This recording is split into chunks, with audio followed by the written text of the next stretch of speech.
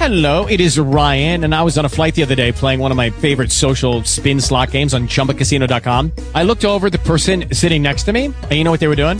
They were also playing Chumba Casino. Coincidence? I think not. Everybody's loving having fun with it. Chumba Casino is home to hundreds of casino-style games that you can play for free anytime, anywhere, even at 30,000 feet. So sign up now at ChumbaCasino.com to claim your free welcome bonus. That's ChumbaCasino.com and live the Chumba life. No purchase necessary. VGW. Void were prohibited by law. See terms and conditions. 18+. With the Lucky Land Slots, you can get lucky just about anywhere. This is your captain speaking. We've got clear runway and the weather's fine, but we're just going to circle up here a while and get lucky. No, nothing like that. It's just these cash prizes add up quick. So I suggest you sit back, keep your tray table upright, and start getting lucky.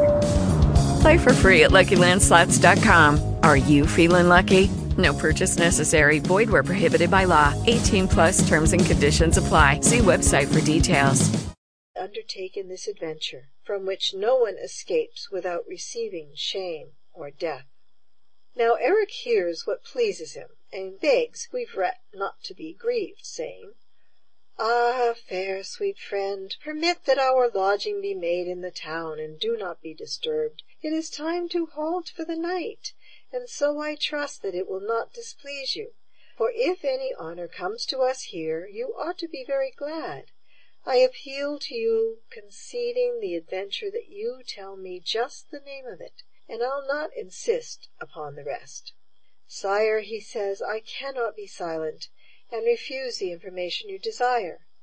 The name is very fair to say, but the execution is very hard, for no one can come from it alive.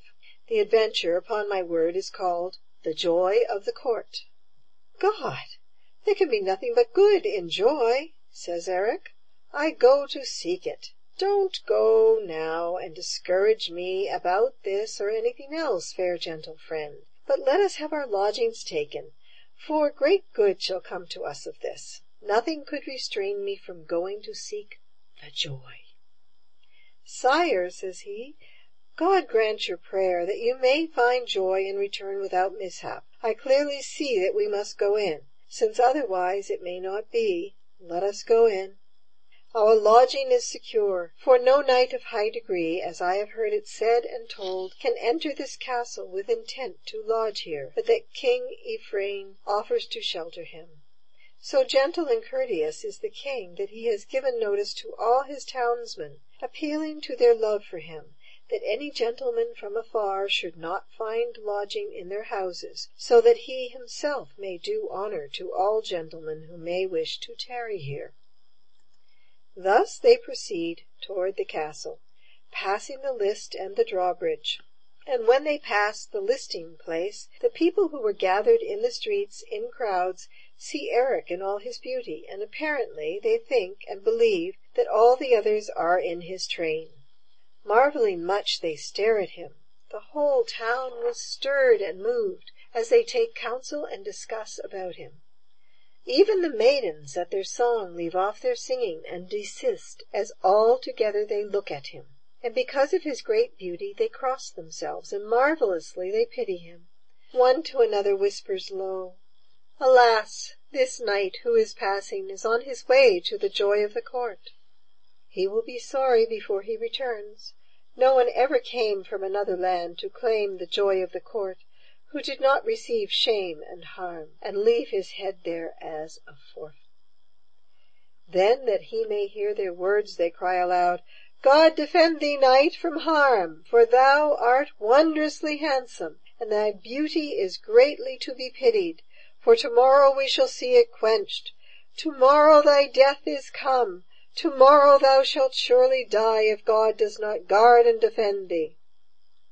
Eric hears and understands that they are speaking of him through the lower town. More than 2,000 pitied him, but nothing causes him dismay. He passes on without delay, bowing gaily to men and women alike, and they all salute him too, and most of them swear with anxiety, fearing more than he does himself, for his shame and for his hurt. The mere sight of his countenance, his great beauty, and his bearing, has so won to him the hearts of all, that knights, ladies, and maids alike fear his harm. King Ivrane hears the news that the men were arriving at his court, who brought with them a numerous train, and by his harness it appeared that their leader was a count or king. King Ivrane comes down the street to meet them, and saluting them he cries, "Welcome to this company, both to the master and all his suite. Welcome, gentlemen, dismount." They dismounted, and there were plenty to receive and take their horses. Nor was King Ivrane backward when he saw a need coming, but he straightway saluted her and ran to help her to dismount. Taking her white and tender hand, he led her up into the palace, as was required by courtesy, and honored her in every way he could, for he knew right well what he ought to do, without nonsense and without malice. He ordered a chamber to be scented with incense, myrrh, and aloes. When they entered, they all complimented King Ivrane on its fine appearance. Hand in hand they entered the room, the king escorting them and taking great pleasure in them. But why should I describe to you the paintings and the silken draperies with which the room was decorated? I should only waste time in folly, and I do not wish to waste it, but rather to hasten on a little. For he who travels the straight road passes him who turns aside. Therefore I do not wish to tarry. When the time and hour arrived, the king orders supper to be prepared. But I do not wish to stop over that, if I can find some more direct way. That night they had in abundance all that heart desires and craves, birds, venison, and fruit, and wines of different sorts. But better than all is a happy cheer, for of all dishes the sweetest is a joyful countenance and a happy face. They were very richly served, until Eric suddenly left off eating and drinking, and began speaking of what rested most upon his heart. He remembered the joy, and began a conversation about it, in which King Ivrane joined. "Sire," says he, "it is time now to tell you what I intend, and why I have come here. Too long I have refrained from speech, and now can no longer conceal my object. I ask you for the joy of the court, for I covet nothing else so much. Grant it to me, whatever it be, if you are in control of it."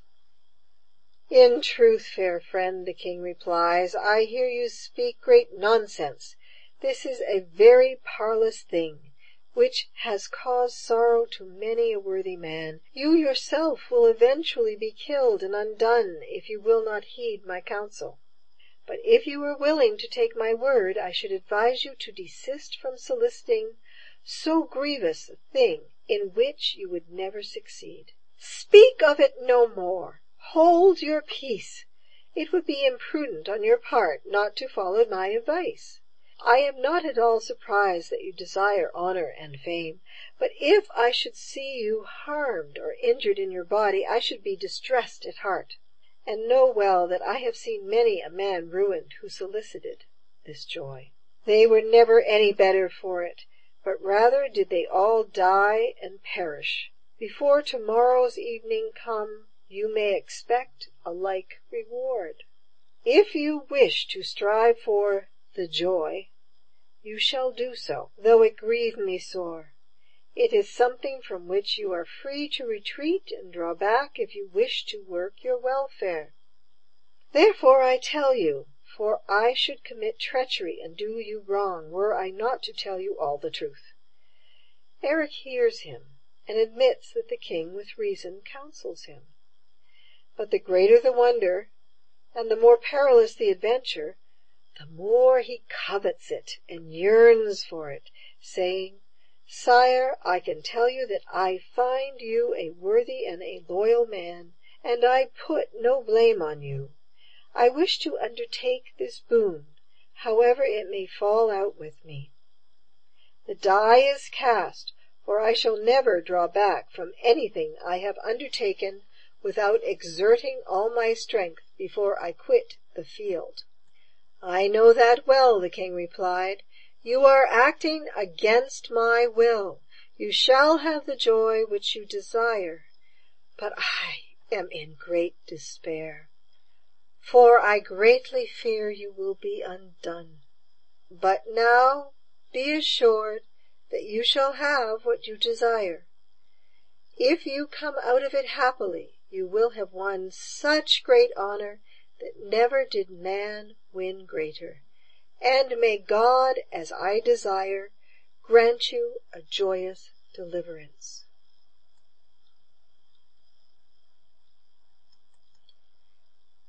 End of Part 3.